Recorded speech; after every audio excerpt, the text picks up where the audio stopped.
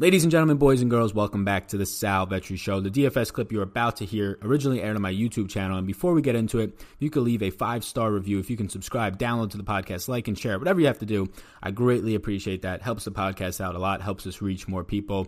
What I would hope is this beneficial content. So, welcome and enjoy. Welcome to the Sal Vetri Show. Ladies and gentlemen, boys and girls, welcome back to the channel and the podcast. Today is currently 6:05 a.m. East Coast time. It is Wednesday, November 13th, and we are going to shoot the video and podcast for the Thursday Night Football matchup. Hundreds of thousands of dollars to first the Showdown slate on Draftkings, as well as some other sites like Fantasy Draft and FanDuel. But you do have a Showdown matchup between the Cleveland Browns and the Pittsburgh Steelers. Not the most enticing of matchups, probably not what they thought they were getting when they scheduled this game way earlier in the season from the Browns offense and team as a whole, right? The run defense of the Browns has fallen off a cliff because the offense has been so bad that you're putting a lot of pressure on your defense. And then from the Pittsburgh side of it, well, Ben Roethlisberger goes down early in the season, and from there on out, it's really just been a fantastic defense, maybe the best defense in the league, underrated. Oh my God, Sal just said the Steelers run defense overall is the best in the league. I thought the Patriots were good. Relax, they're also good, but when you're the Steelers and you're number one in pressure rate, top 5 in run stop, top 5 in pass coverage, top 6 or 8th, I believe, yes, 8th in right now tackling. When you're that good in everything, you're clearly a top 5 defense, probably a top 2 defense, and if not the best damn defense. So Steelers have been fantastic on defense. It's going to be fun. Before we get into all this, my name is Sal Vetri. I do cover daily fantasy sports in the NFL, NBA, WNBA, and the MLB streets. NBA's videos go out every single day. I urge you to check those out. If you never played NBA DFS, check it out, because let me tell you one thing. If you like NFL DFS, if you like these Showdown slates, by all means, by golly. If you like these Showdown slates, you should probably be playing NBA DFS because they're on the same nights as these Showdown slates. Surely there's not $300,000 first, but there's some really good contests, especially on Fantasy Draft as well, but on Draftkings for sure. So check those out. NBA DFS, in my opinion, is the most fun DFS sport without a doubt, and it being daily doesn't hurt either. So starting with the slate, or actually down below in my description, I have some exclusive content. I will have Thursday Night Football tiers out on Thursday for this video and this slate, as well as NBA videos or NBA projections go out every single day, and all of the far majority, I know I have about a lot of YouTube content, 10 to 15 hours a week, but far majority of my work is over on Patreon if you are interested in that exclusive content for NFL and or NBA. Social medias are linked up down below as well, so check those out. Sal Vetri DFS on Twitter and Sal Vetri on Instagram. Starting with my yeses, and we'll go through all these players. Odell's a yes for me against Pittsburgh.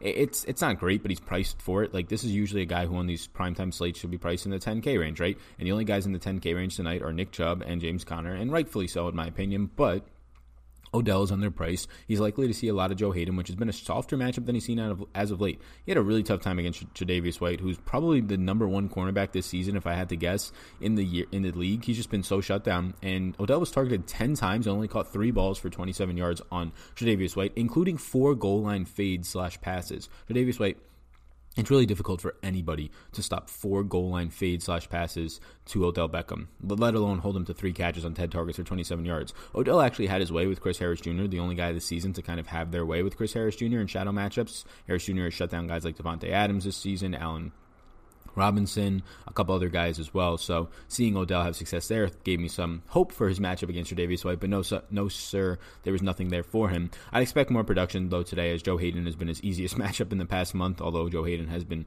a solid cornerback and always has been in his career, much worse than he was a couple of years ago when he was with the Browns, but Joe Hayden revenge game, anybody?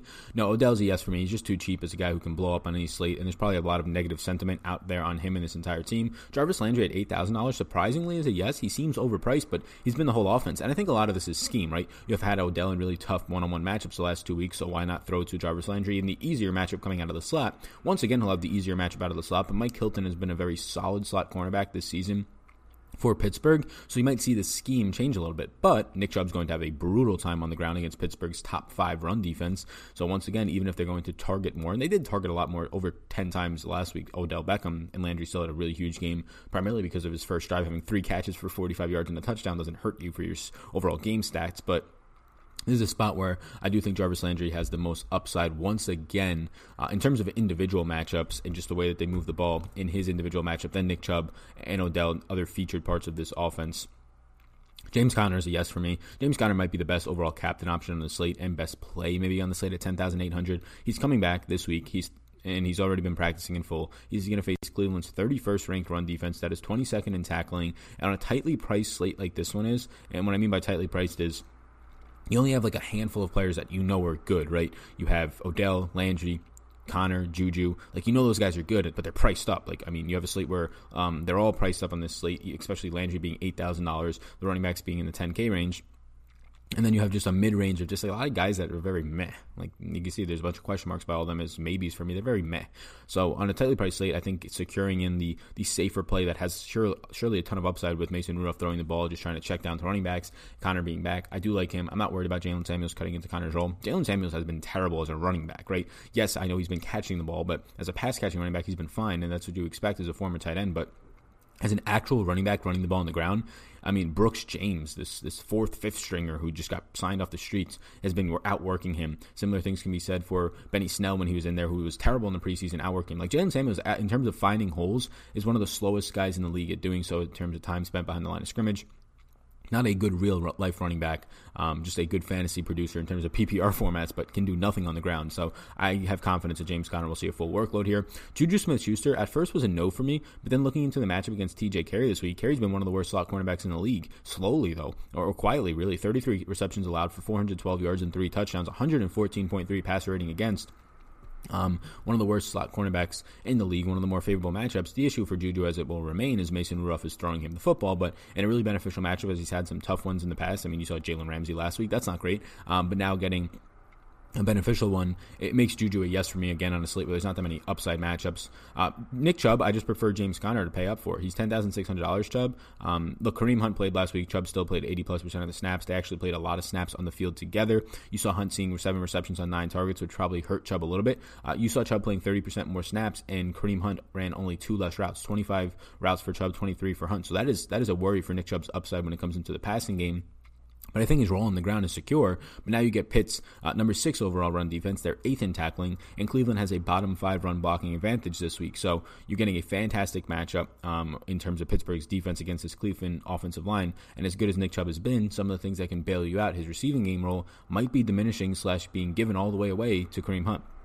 So a little bit worrisome there. Still a great player, so he's in play on this slate, but not as much interest. Deontay Johnson at $6,400. The price point seems a little bit steep here. Like, I know he's going to play a ton of snaps. Even with James Washington having a career day for James Washington last week, he still did that on 50% of the snaps compared to Deontay Johnson continuing to play the far majority, 70+% of the snaps. Not the greatest of matchups. He'll see a rotation of Greedy Williams on the one outside corner, and then Denzel Ward in the other corner. Ward has been slowly getting better after missing pretty much the entire season, or 5 or 6 games with an injury this year. Greedy Williams missed about 3 games earlier in the season with an injury. So these guys are kind of rounding into form as a secondary that looked as good as it would be outside of TJ Carey in the slot to start the year. Demarius Randall has been strong as a safety.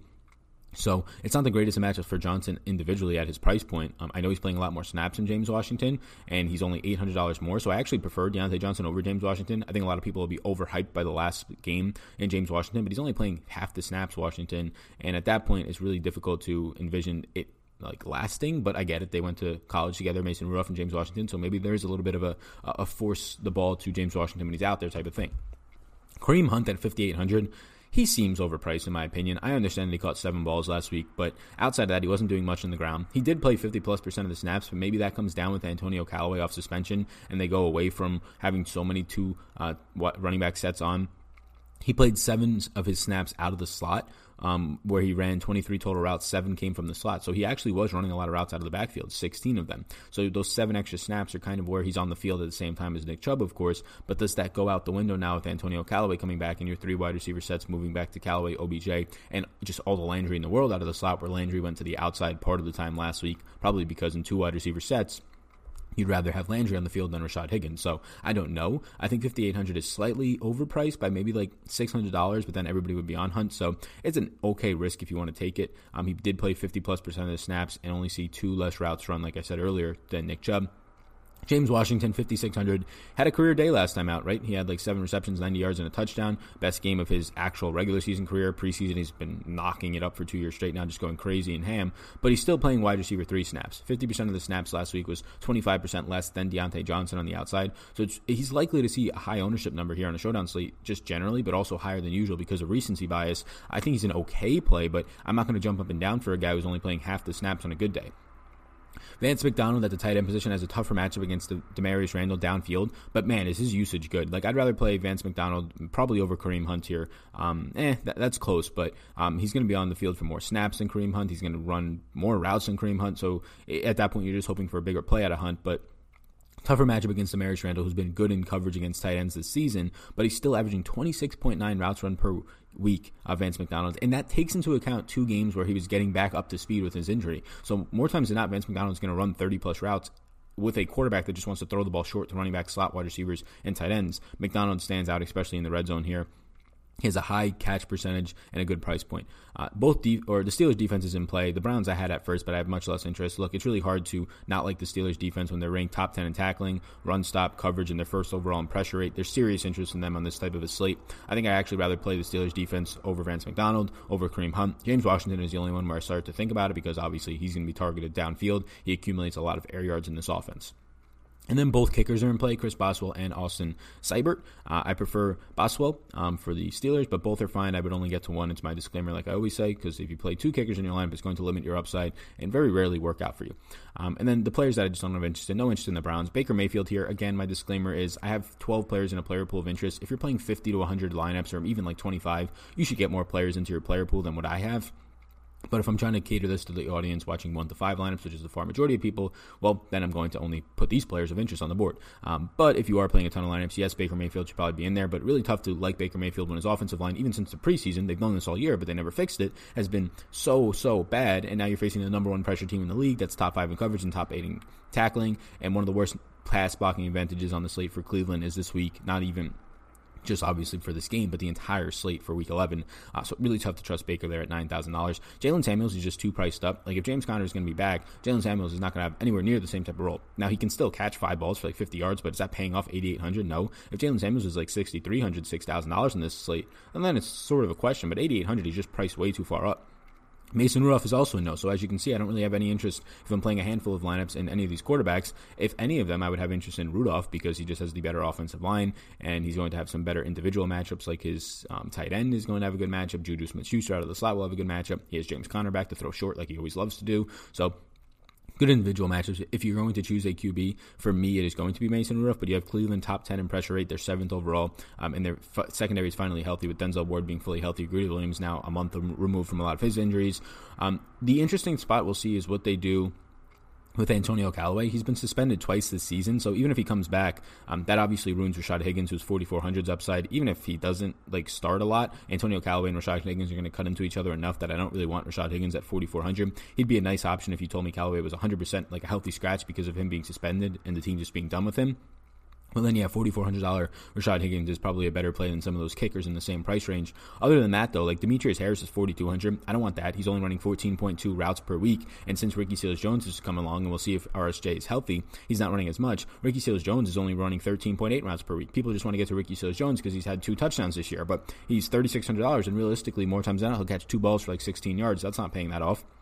Nick Vannon at $1,000 is on the field a lot, but he only runs 10 routes per week when Vance McDonald is healthy and active because he's a blocking tight end. Johnny Holton's going to play 20 to 30% of the snaps, run about 10 routes for the Steelers. No interest there, even at $200. Pharaoh Brown, a tight end, for $400 for Cleveland. He's virtually just a run block or a route, not a route run. He's just going to block on the line of scrimmage. Even if RSJ misses, no interest in him. So a lot of these guys down here, Demetrius Harris, RSJ, are overpriced. Antonio Callaway at $2,800 is the only one who stands out, but that's if he actually suits up. Like, you get suspended twice in 1 year. How can a team actually want to put you out there over a guy in Rashad Higgins who has been producing since the preseason? So we'll see what happens there. I think the best cheap punt value option, because there's really not many, and that's what I mean when the slate is tightly packed. Like, your kicker's at $3,800 in Austin Seibert,